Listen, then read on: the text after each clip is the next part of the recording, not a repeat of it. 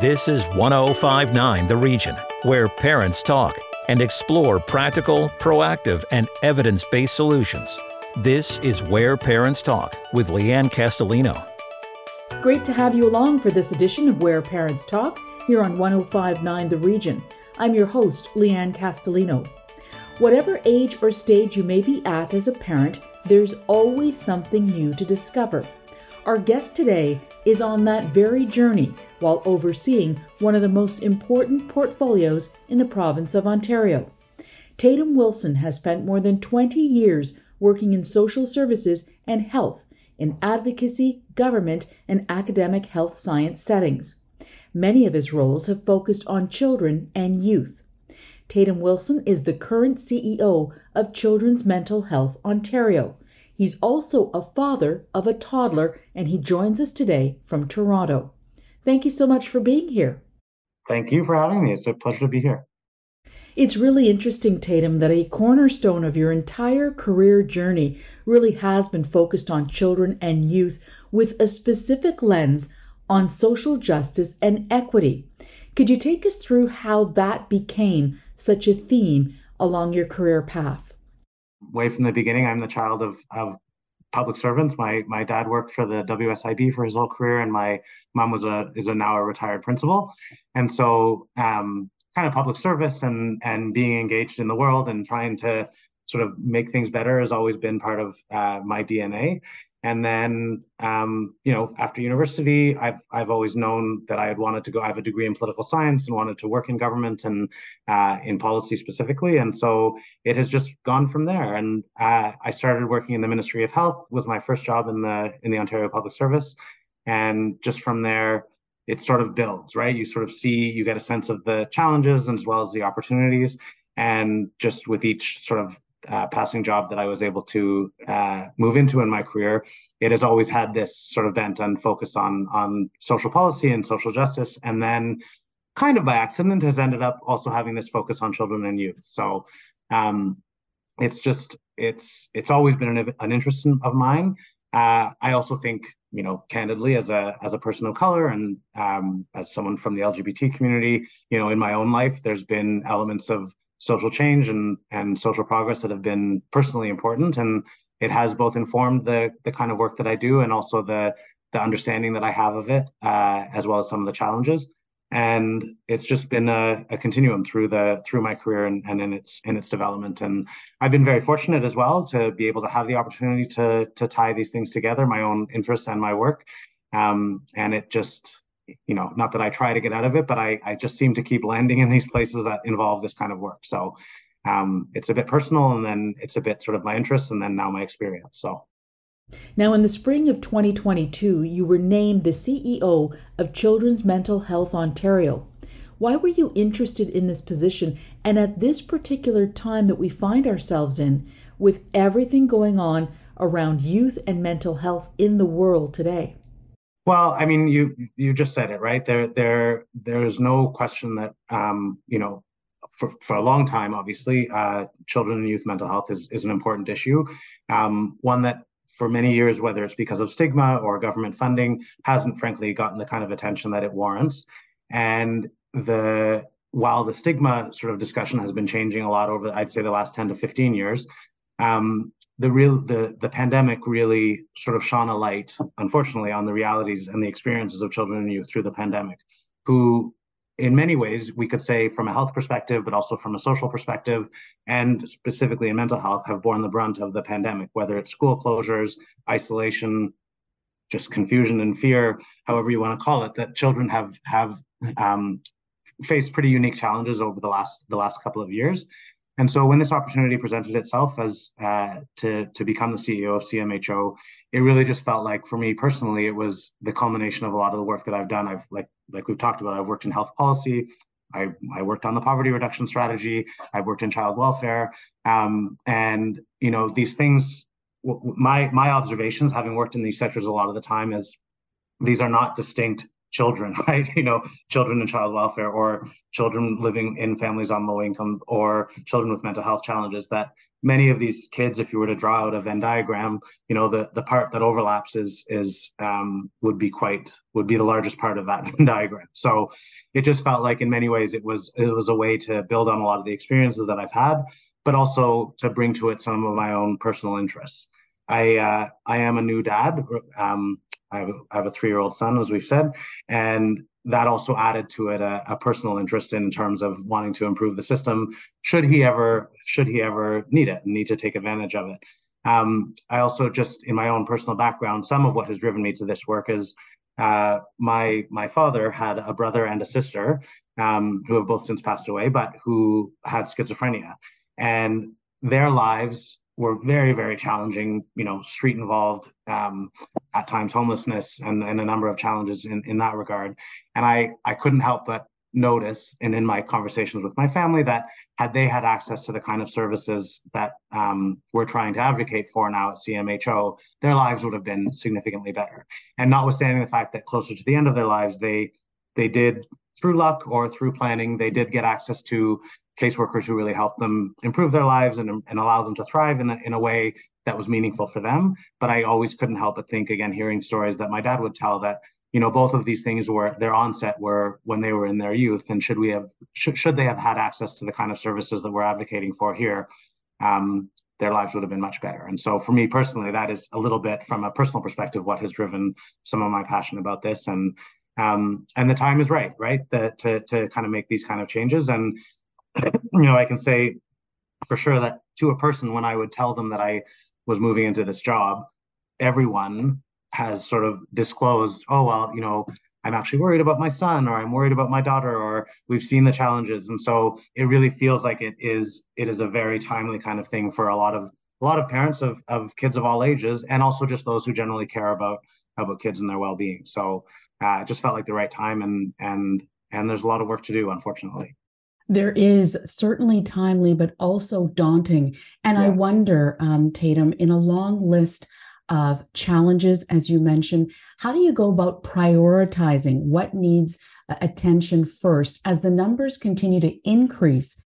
It is one of those where to begin kind of questions. I would say, even if we just start with the numbers. So pre-pandemic, CMHO did a survey of our members. We represent about 85 of Ontario's publicly funded child and youth mental health agencies. And together they represent about 95% of the funding that goes out for child and youth mental health. So we've got quite a scope of the province. And in a survey done for wait times and access, pre-pandemic, in the worst case scenario, was a 2.5-year wait. So we just sit with that for a second, 2.5 years to wait to get access to services. And often that's even in the case, particularly for those who are in the most need of intensive treatment. So that's a worst case scenario. The average across the province is about a 9-month wait. So again, speaking back to why I do this job, the idea of having to wait 9 months, let alone 2.5 years, for our son to get access to care is just incredibly traumatizing for me. Mm-hmm. And on top of that, the wait list in terms of numbers was 28,000 kids on the wait list. So if I was to have to pick a priority, access is the biggest priority, I would say, right now, because kids are waiting far too long.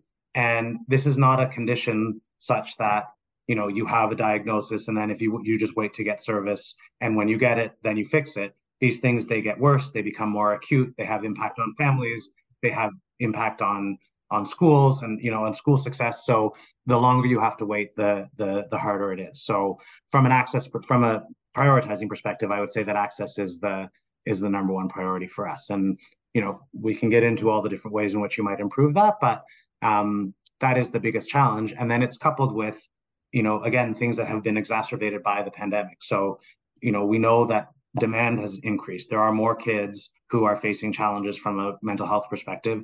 In terms of specifics, we know that eating disorders have gone up during the pandemic. We know that the number of kids with anxiety and depression have gone up. And again, those numbers were pre-pandemic, 28,000 kids waiting on a wait list, up to possibly 2.5 years. And with demand increasing during the pandemic, those have just gotten worse. You are listening to Where Parents Talk on 105.9 The Region. I'm Leanne Castellino in conversation with Tatum Wilson, CEO of Children's Mental Health Ontario. Now, Tatum, for moms, dads, guardians, parents watching or listening to this interview, hearing those statistics, already potentially feeling helpless because they may have a child who needs mental health care, what advice would you give them as a starting point to have their child assessed by the appropriate expert? Yeah. Well, I mean, I think that ideally, if people have a primary care provider, certainly have no hesitation to go and engage with that provider. Many of them will provide, and as part of their practice, if they're on a team of interdisciplinary providers, which means, not just physicians, but nurse practitioners or social workers or other people who provide different types of care within that model, they may have access to early interventions or brief interventions, which could, address the problem early on.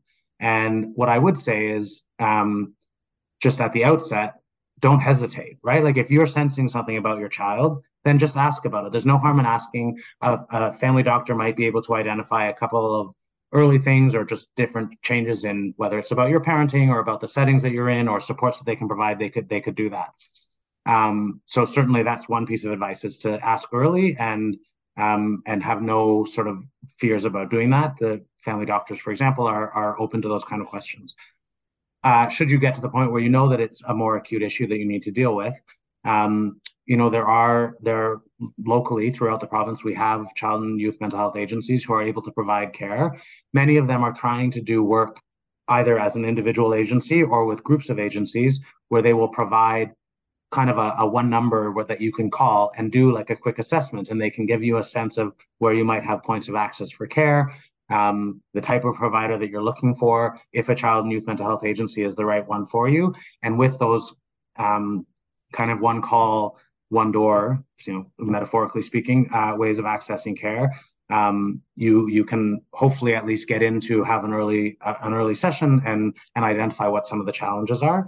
We do also at CMHO on our website, childrensmentalhealthontario.org, there is a list of our providers, and you can enter into that the kind of challenges that you're seeing, what you might think you might need, and it will provide the name of a provider who might be able to help you out.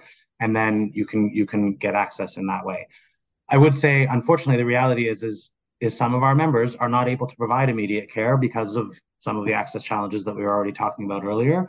And so I would always recommend, should you find yourself in a situation where it is feeling very acute, or certainly if anyone is at risk, then you can go to the hospital. You can go to the emergency room. And, a lot of people I find are unsure, is that appropriate? Now, from a quality perspective, from an outcome perspective, from a cost perspective, the emergency room is not actually the right place to go, but it is a place to go if you are in urgent need of that type of care and that type of intervention. And again, I want to make sure it's clear. I don't say it's not the right place to go because you shouldn't be doing that. But from an effectiveness perspective, it costs much more. Hospital care is more expensive than community-based care. You will end up in sort of a system that is already sort of overstressed, and as we're hearing now in the news, the children's health sector. So again, from a principled perspective, it's not the right place to go, but certainly if a parent is feeling like they're in need, absolutely it is appropriate to go and seek out that care there. Time for a quick break here on 105.9 The Region. When we come back on Where Parents Talk, a bold vision, a ticking clock, and next steps. More with our guest, Tatum Wilson, CEO of Children's Mental Health Ontario, when we come back. Want to learn more about the show? Email info@whereparentstalk.com. Stick around. Leanne Castellino and Where Parents Talk will be right back on 105.9 The Region. Welcome back to Where Parents Talk. Listen live at 1059theregion.com. Here's Leanne Castellino. Welcome back. We are talking about addressing children's mental health services in Ontario with our guest Tatum Wilson, CEO of Children's Mental Health Ontario. Now, Tatum, the CMHO website says it wants to create, quote, a place where kids and young people with mental health needs thrive. Certainly a bold statement and a huge vision. What would you say is foundational to making this happen? I think it really is about setting up a system that treats kids we use sort of a tagline like at the right time and in the right place and with the right care.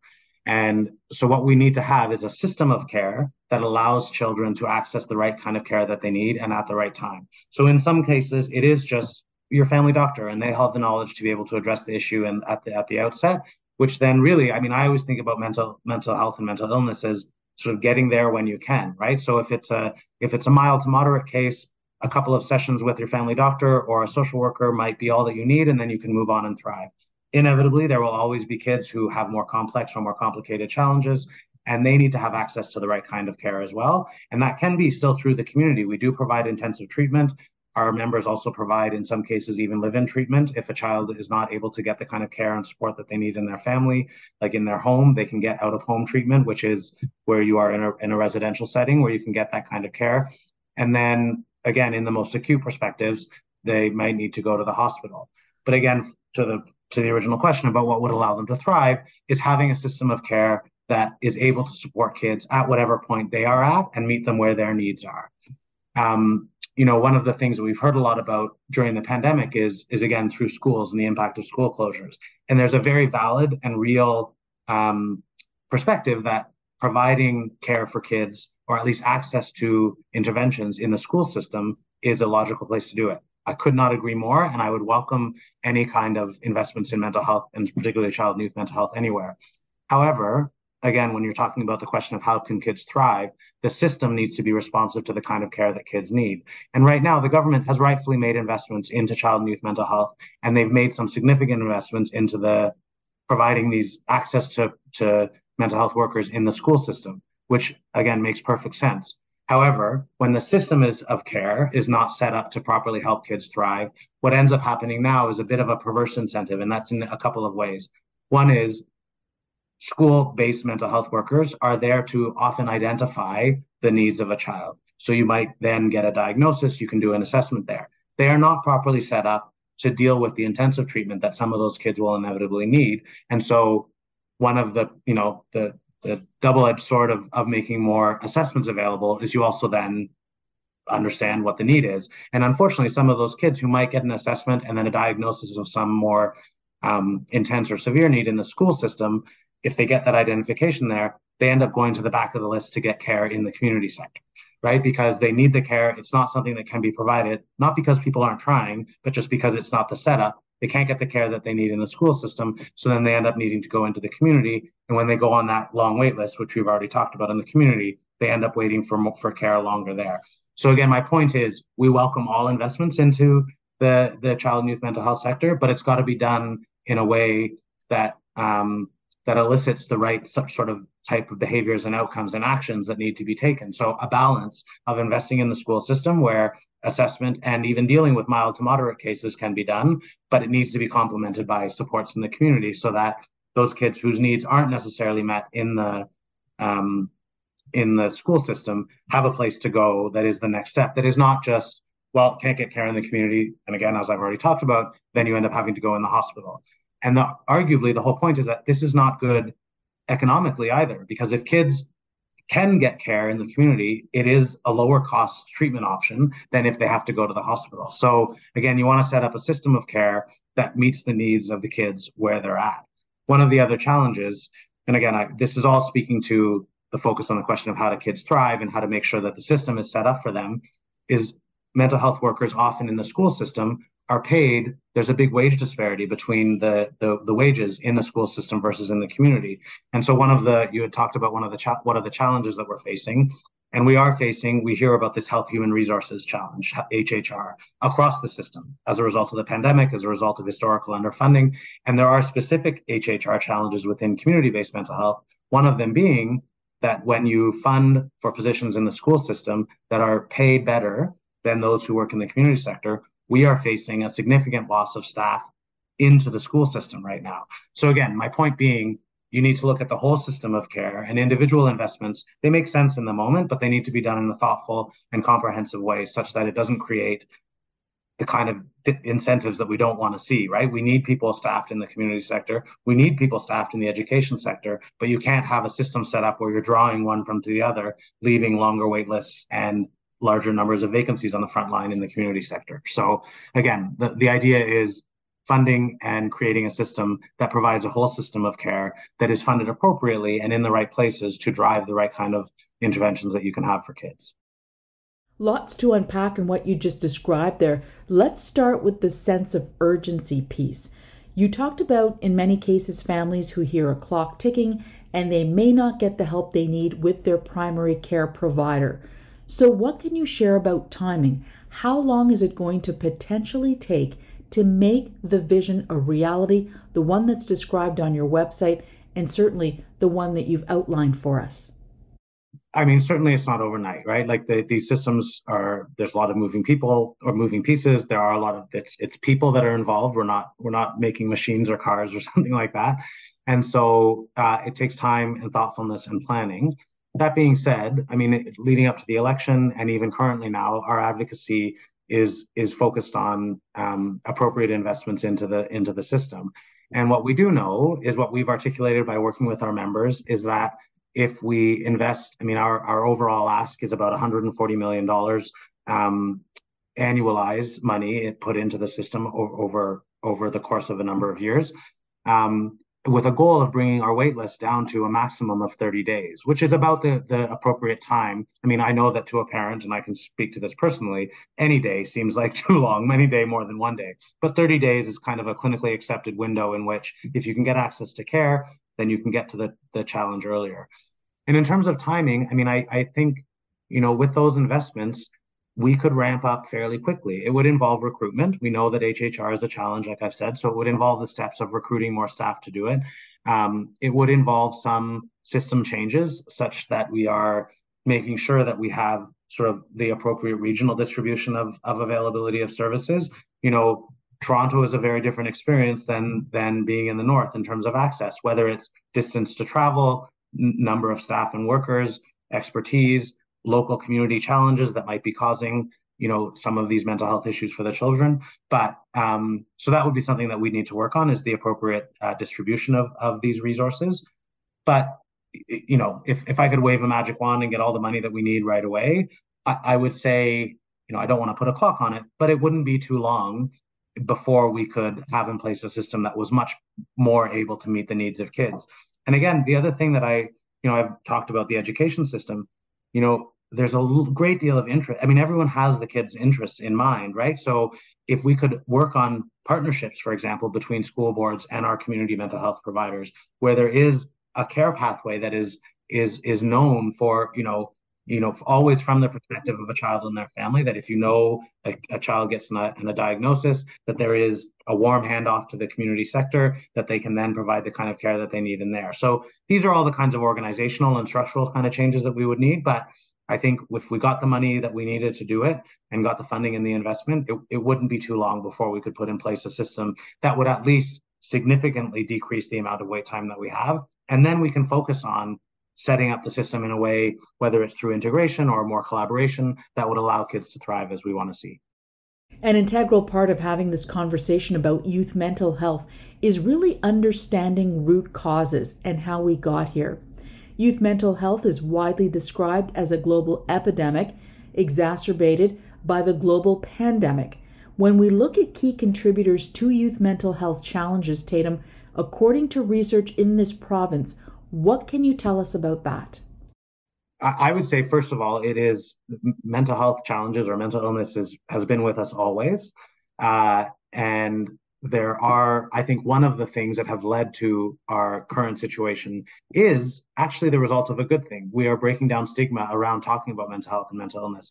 And I can even personally think about, classmates of mine that I had in elementary school that now when I look back, I'm like, oh, you might have actually just had some type of mental health issue that could have been supported, but because of context and the time that we were in, people didn't talk about it. So there is an increased awareness, which is also, is not even a change in numbers or a change of circumstances that are causing more mental health issues or whatever. There is just an awareness of it that's happening. I do think that generally there are, just the stuff of life, right? The economic stress on families, family separation, all those kind of things. I mean, those are things that cause or are parts of the cause for children's challenges with their own mental health. And as society and circumstances change, I think those are also adding to the numbers that we have. But I would say that really the pandemic is really where we are at the point that we are at in terms of numbers, where there's been just this huge increase in things like isolation, separation from friends and family, just stress. And I think the evidence would say that the pandemic has had a significant impact on it. And I don't know that there are specific causes, outside of the pandemic. I don't know that there are specific causes that are causing an increase in the number of kids dealing with mental health challenges. It is really more, I would say, just an awareness of it and a recognition that these are some things that you can have an intervention on early, and that if you seek out the care, if you're struggling to understand something that's going on with your child, that is why people are more comfortable seeking out the care, which is adding to the numbers as we perceive them. So on that note, Tatum, what would you say gives you hope? You talked so eloquently about sort of the multiple perspectives you have on this topic and the challenges ahead, as daunting as they may be, because we are talking about a situation that can last across the lifetime, if not handled, in a timely manner. So as you look at your role, as you look and take sort of a sky-high view of things to come, what gives you hope? It's a great question. I have to remind myself to be optimistic as much as possible. What gives me hope is that the changing nature of the conversation, right? So I think about, through my work, right? I've been working in the health and social policy area for about 20 years now. And, 15 years ago, it was not the same conversation about mental health. And the ways in which it has changed and the comfort that people have, whether it's publicly on social media or personally with their families and friends, the way that people are able and willing to talk about it gives me a lot of hope in terms of, recognizing that it is becoming not a sort of deep, dark, hidden secret, but it is something that we can talk about. Now, we talked briefly about the fact that you're a relatively young dad with a 3-year-old son, and I wonder how much has becoming a dad yourself impacted the lens through which you see all the work that you're doing in this specific field in your professional life? It's nice that you called me a young dad. I don't know that I'm a young dad, but we have a young son. But it, what it really did is it crystallized for me the importance of this issue. It's also validated for me the idea, many of the policy files that I've worked on, I've made an effort to use the philosophy of nothing about us without us, which is sort of do not make decisions, whether it's about poverty reduction or child welfare or mental health, without engaging those people who are engaged in those systems. And so now I can absolutely see the ways in which, in my past, I might have, again, had this sort of intellectual understanding of the changes that need to happen. But now as a parent, I can understand, the views of families are not always incorporated into how decisions are made. Being a parent and the lived experience of families that are going through this is so important. And for me, that's been one of the big eye-openers. Tatum Wilson, CEO of Children's Mental Health Ontario, thank you so much for sharing your time with us today. Thank you. It's been really a real pleasure, and thanks for your attention to the issue. Remember, you can catch the full video interview of today's conversation on whereparentstalk.com, as well as resources and more information. That is our show for this week. I'm Leanne Castellino. Thanks for being with us. Hope you'll join us next time. Sign up for Leanne's parenting newsletter and so much more at whereparentstalk.com. This is Where Parents Talk on 105.9 The Region.